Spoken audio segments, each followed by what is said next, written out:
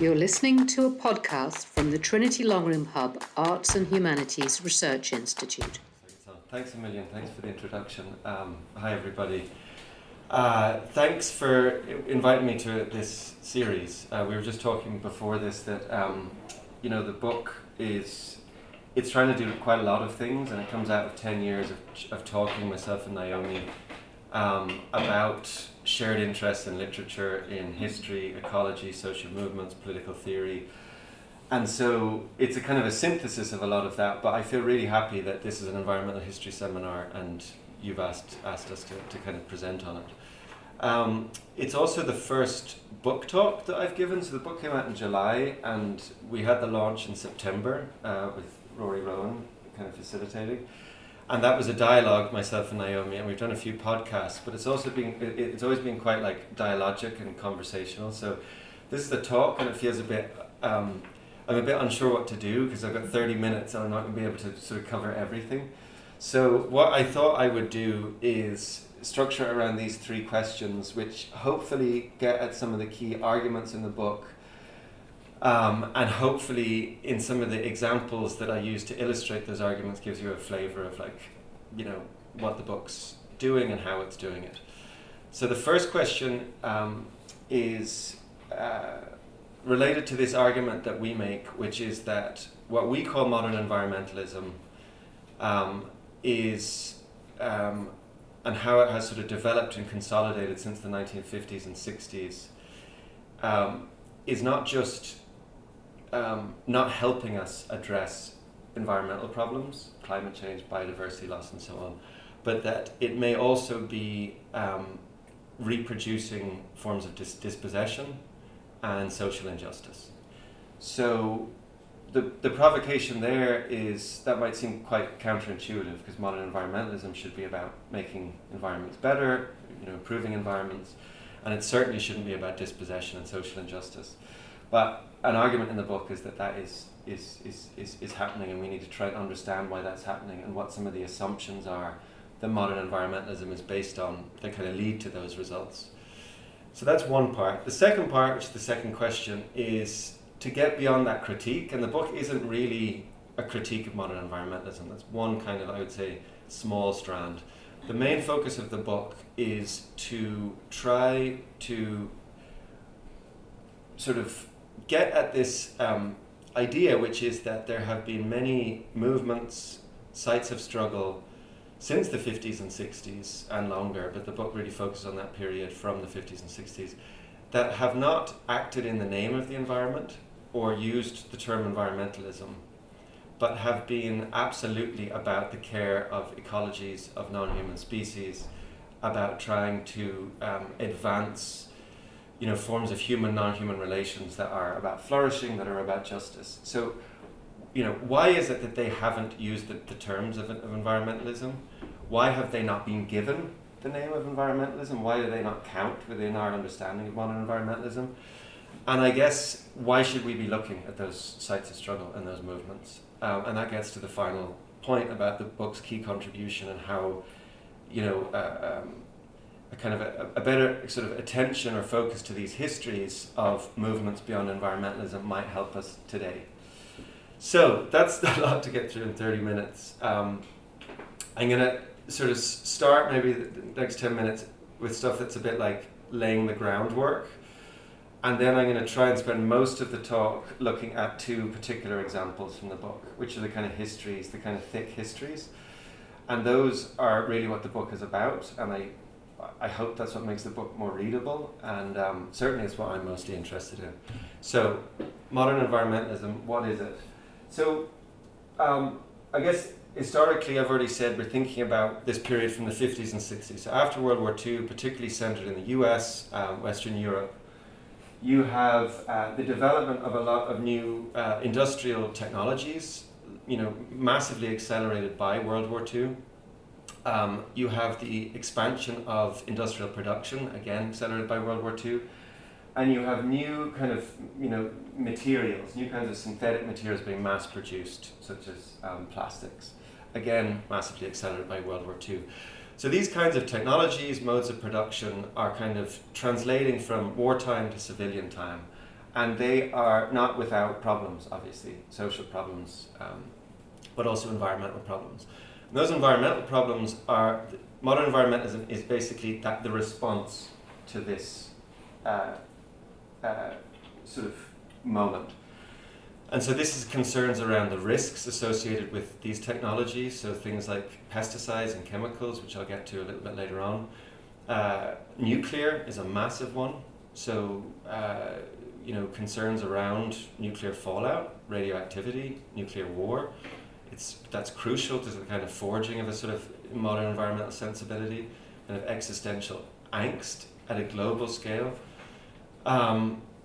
And also large infrastructure projects, urbanization, cars, these are the sorts of things where there is a response. So that all kind of makes sense. And in the 60s, this response can go in different ways. And the response is really a critique of this kind of, this industrial production, these industrial technologies.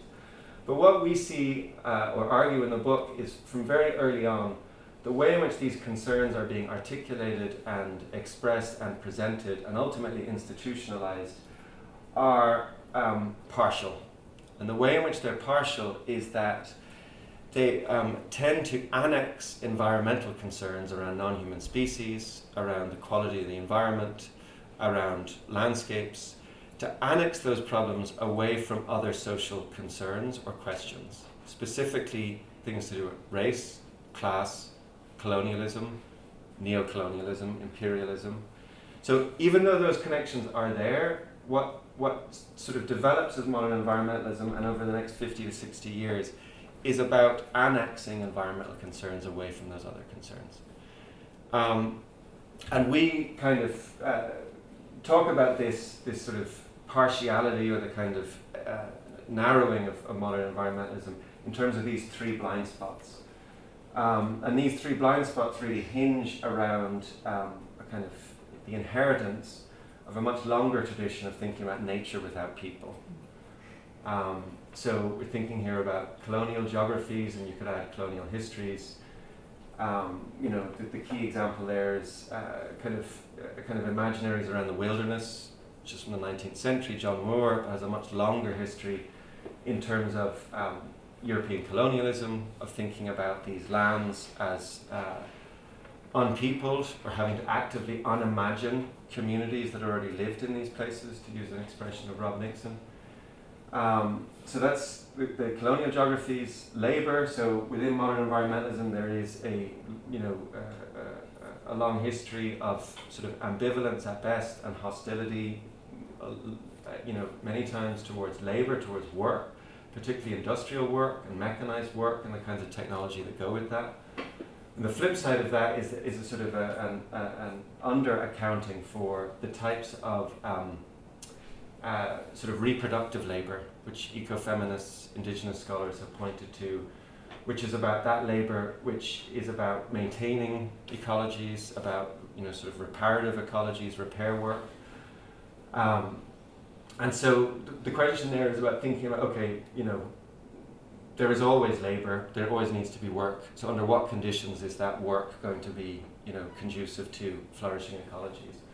And then the third is lived ecologies, and what that's getting at is questions of science and expertise, and the ways in which there, again, certain kinds of scientific expertise have become dominant, which are premised on some idea of a universal nature and a universal science. So here we're drawing on feminist STS, science technology studies, people like Donna Haraway, this idea of a kind of a God trick, of a view from nowhere, as opposed to thinking about situated knowledge, situated expertise, and the kind of everyday experiments that are very much a part of a lot of the social movements that I'm going to describe now, which are movements beyond environmentalism. So just as one example, agroecology, which is a kind of a theme throughout the book, which is about forms of agricultural practice that understand growing food and so on within this wider ecological context that is both local but also very much linked up with international networks and knowledge exchange. Okay, so those are the three blind spots. One thing that, just before I go on to movements beyond environmental, is that in the book we talk quite a lot about aesthetics and the kinds of aesthetics of modern environmentalism. And in the kind of the chapters, each of them starts off with a particular event or a particular image or a particular text that we see as quite significant to the ways in which modern environmentalism develops like an aesthetic consistency. One of them is the idea of the single shared planet. So this is the 1968 moonrise picture, which, so from very early on, modern environmentalism is at a planetary, has an understanding of a shared planet. And you see that, 50 years later in these kinds of images of the Anthropocene. And in the book, we're not saying that things don't change. Things obviously change a huge amount. But there is something about this aesthetic consistency which we think is important and that we are basically trying to interrogate. Okay, so movements beyond environmentalism, where do they fit in? So very simply, we're interested in thinking about these other sites of struggle, other movements, other thinkers and other figures that are articulating care for ecologies, defense of livelihoods, the cultivation of ways of life where humans and non-humans thrive together within much older and wider traditions than what we know as modern environmentalism. And so these kinds of threads or histories have often centered on decolonization, on land and access to land and rights around land, on environmental health, and also in resistance to large-scale infrastructural projects.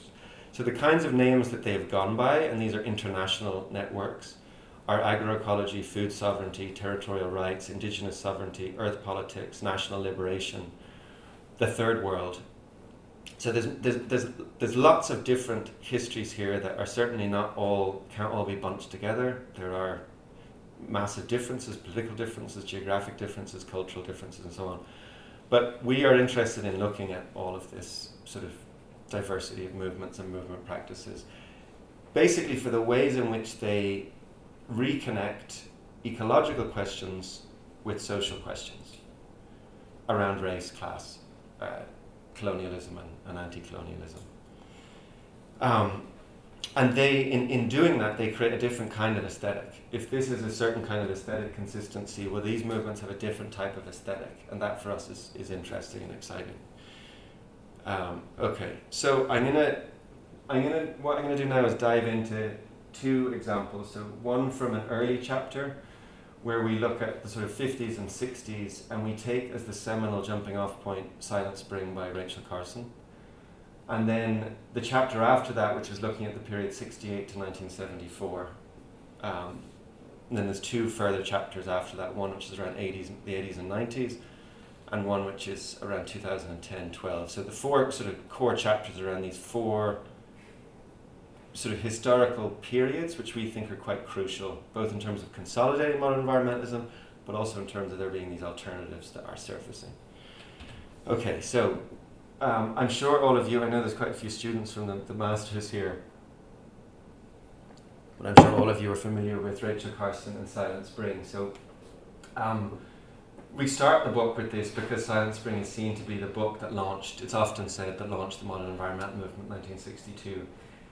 I want to say at the outset that the book and how I hope we treat the book in our book is out of, admiration for it. It's not a kind of an effort to undermine Carson or the book. The book is still, on rereading it, incredibly powerful as a sort of a diatribe or a sort of a critique, which is written so carefully and with sort of scientific precision, but also this like poetic verve about DDT. So this chemical pesticide, one of many that had been mass-produced during World War II and then in civilian times applied to fields, also houses to repel mosquitoes and so on, but mostly to fields for agricultural production.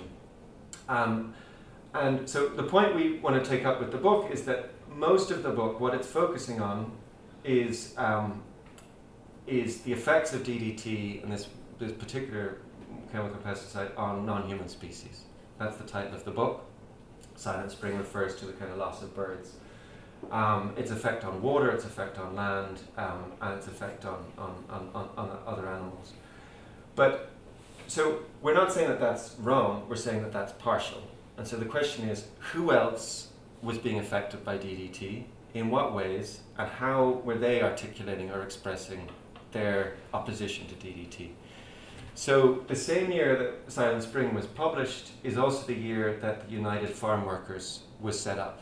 I mean, what became the United Farm Workers? So this is Dolores Huerta and Cesar Chavez, two migrant workers from Mexico who worked in the fields in Southern California, which was the fruit basket of the US, where really kind of capitalist agriculture took off. It was the laboratory for capitalist agriculture. I mean, England, of course, but in the kind of post-World War II period, the kinds of technologies that became exported around the world were developed in California.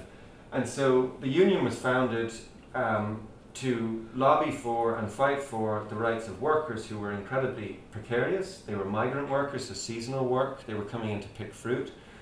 Their living conditions were terrible, their pay was terrible, but one of the key issues was that working in the fields, they were exposed to these pesticides that were sprayed from planes. You may have seen these images.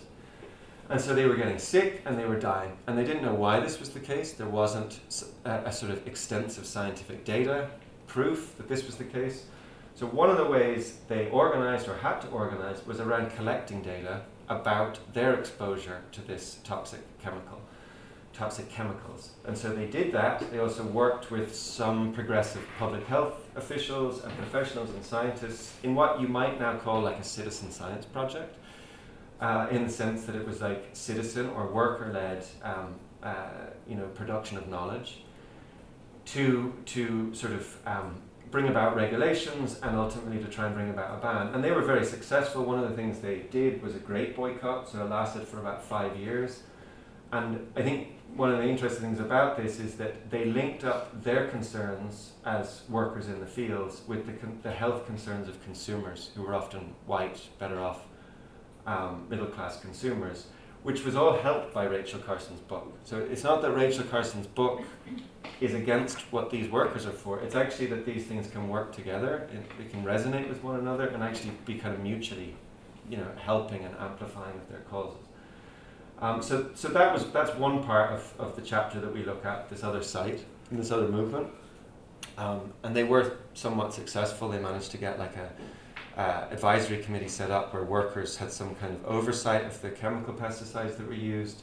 Some of the pesticides were banned, but ultimately the pesticides, the chemical companies and the agricultural interests were much faster than regulation. And this is something that we see time and time again with regulation of pollutants, is that every time one is banned, a new one can be created. And ultimately, migrant workers are still being poisoned and die from exposure in fields in California, which is worth pointing out.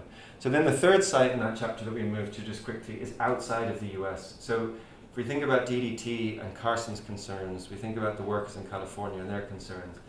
But also at this time, the Mexican agricultural program is being developed by the US government with the Rockefeller Foundation and other organizations, largely in Mexico, where it's a kind of a laboratory for testing chemical technologies, for testing high-yielding grains of wheat and so on, and also irrigation technologies. So these technologies together become what is the Green Revolution, becomes exported from Mexico to India and then to many other countries. It was a strategy of deflecting from or suppressing more radical demands for agrarian reform. Ultimately, the impacts on rural Mexico are enormous in terms of replacing much more diverse forms of agricultural practice and economy with monocrops that are reliant on inputs, in consolidating land, in forcing the campesinos off the land and into cities, and this type of dynamic then happens elsewhere. So the program was also resisted in the 50s and 60s by Mexican agronomists and scientists who said this isn't what's best for Mexican society, for Mexican economy, for rural campesinos. They had other experimental laboratories where they worked with campesinos in what was really the early days of something like agroecology.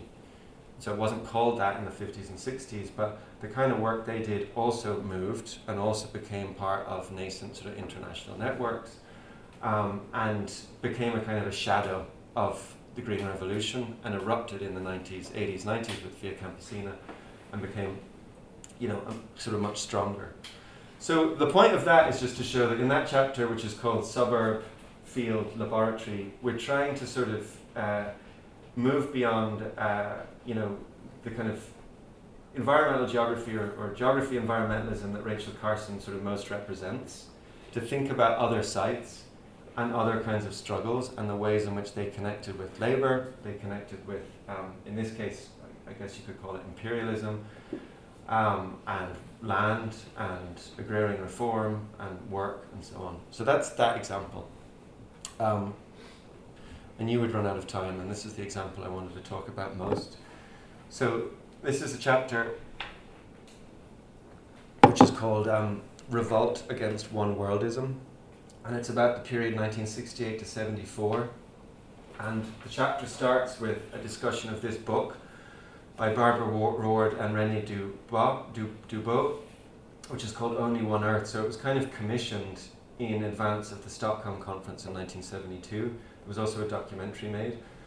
And it sort of captures this idea, going back to that photo of the Earthrise, of what was becoming this sort of quite popular trope, the idea of a spaceship Earth, this idea of this sort of fragile orb, which we all share, which is a sort of a common foundation from which to base a kind of global environmental governance, or good environmental governance. And what's interesting is that this is happening, the first sort of major environmental conference, you could call it, in Stockholm in 1972, at the same time as we are seeing some of the most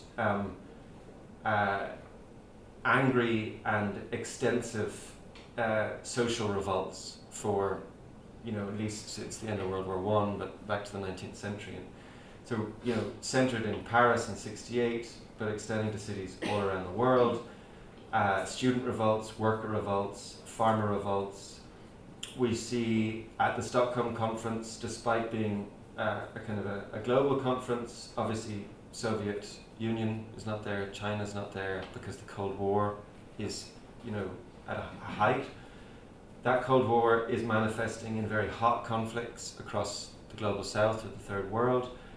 And the Third World is also, for us, a really interesting site at this point, because you have all of these countries since the 50s, 60s, and into the 70s breaking free of colonial rule and trying to create something else, which is the Third World. So the Third World, we use the Vijay Prashad has a nice line about the Third World being a project rather than a place.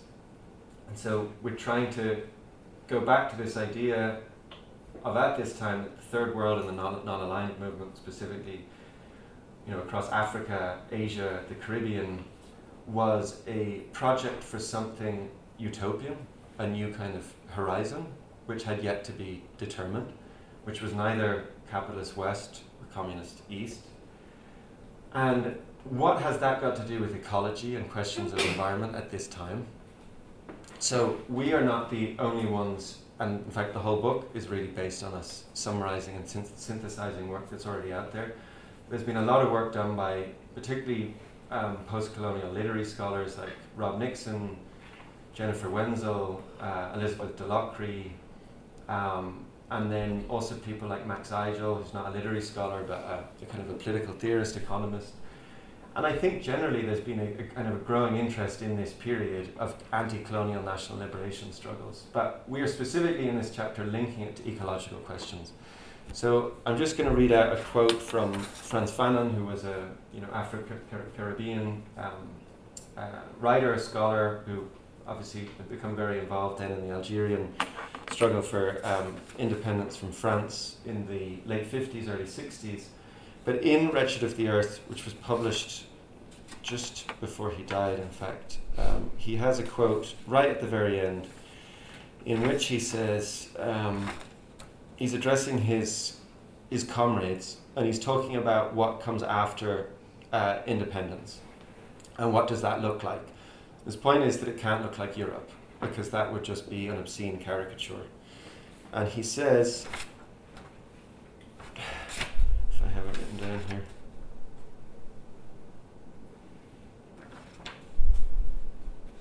he says here, perhaps it is necessary to begin everything all over again, to re-examine the soil and mineral resources, the rivers, and why not the sun's productivity.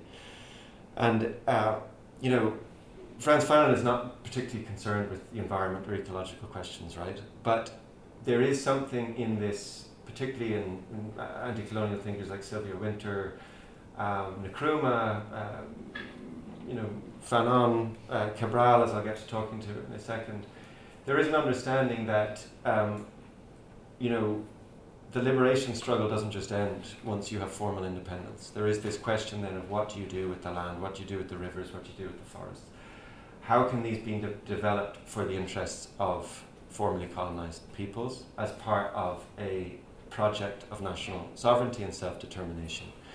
That is an ecological question and an ecological project. And one of the figures that we talk about in the book who articulates this probably most clearly is Amilcar Cabral, who was from Cape Verde in West Africa and grew up in Guinea-Bissau. Like many of these sort of revolutionaries and militants, educated in the European core, so that was in Portugal. He was trained as an agronomist in Lisbon. Came back to Guinea-Bissau in 1952. At that point, had been involved in sort of anti-fascist student activism in Lisbon, but hadn't really been involved in much African liberation struggles. Came back in 52, worked as an agronomist, carried out a census, the first census of Guinea-Bissau, in which he kind of mapped the terrain, the geology, the types of agricultural production, got to become very acquainted with the cultures and people of Guinea-Bissau. 1952, he also set up this experimental farm in Pasube. Previously, it had been a kind of a colonial garden, so they produced food for the colonial administrators. He took it over and he used it to experiment with different types of crops that could be grown outside of the farm, that could be, become part of Guinea-Bissau's agricultural economy. He created kind of interfaces with farmers, between farmers and scientists. And then in 1956, he set up the PIGC, which was the African Party for the Independence of Cape Verde and Guinea-Bissau. Initially, it was not violent, but the Portuguese colonial powers far more violent and aggressive than Britain, France, Germany, and there was a very long, drawn-out violent struggle during the 60s. So from about 63 to 74. There was a revolutionary struggle that Cabral was at the heart of. And as part of that struggle, he sort of brought together army soldiers with farmers. And, all across Guinea-Bissau and also in Angola and Mozambique, where he was also active, there was this idea that agronomy and national liberation struggle were very much synthesized, very much part of each other. There's a lovely work that I would point you to by Felipe Cesar. I think she's a Spanish artist, and she's written some lovely pieces and produced this beautiful film called Meteorizations, which is about, she kind of looked in depth at Cabral's agronomy, his actual kind of technical work on agronomy, including a piece called In Defense of the Earth, which he wrote in 1952. But a lot of what he's sort of theorizing and developing new kinds of language and concepts, including this concept of groundwork, to think about is that, the quality of the soil and, the quality of the land in Guinea-Bissau and Cape Verde and all these other kind of colonies that he was active in are truncated and fettered by the colonial economic relationship. And the only way that these soils can be repaired, land can be repaired, and people, is through breaking with that colonial relationship and then thinking about what comes next. And so what comes next for him is something that would draw on indigenous knowledge, just in this quote here, about the environment and indigenous technologies, but also be very much a modern agricultural and economic project. So one that could draw on advanced technologies. I think there's something about this particular chapter, not just in his work, or anti-colonial thinkers' work, but also in Europe, if you look at other thinkers, who are really trying to think about technology, labour, modernity in ecological terms, which doesn't require some kind of romantic harkening back to the past, and doesn't require some kind of reproduction of the kind of destructive projects of European modernity. That seemed a really interesting, exciting sort of place to sort of look at in more detail or further. So I'm going to end with this in terms of the contribution and get to some questions. The book ends with this, really. So it starts with this, which is a film, Don't Look Up, from a couple of years ago, which was a kind of satire about climate change and how nothing gets done. And there's something about the film which obviously touched on the zeitgeist, which is a kind of a sense of frustration, a sense of apathy, a sense that, like, despite all the knowledge we have, nothing changes. And even though we are sympathetic to that, it's also, limited. I mean, it's not least is it limited in that it reproduces some of the tropes of modern environmentalism. The key protagonist is a scientist, a white scientist. It's very much about trying to make governments aware of the problem in order to change things. Climate change is replaced with a meteor, which suggests it's some kind of natural event. There's no social movements. There's no anti-colonial movements. There's no anti-racist movements.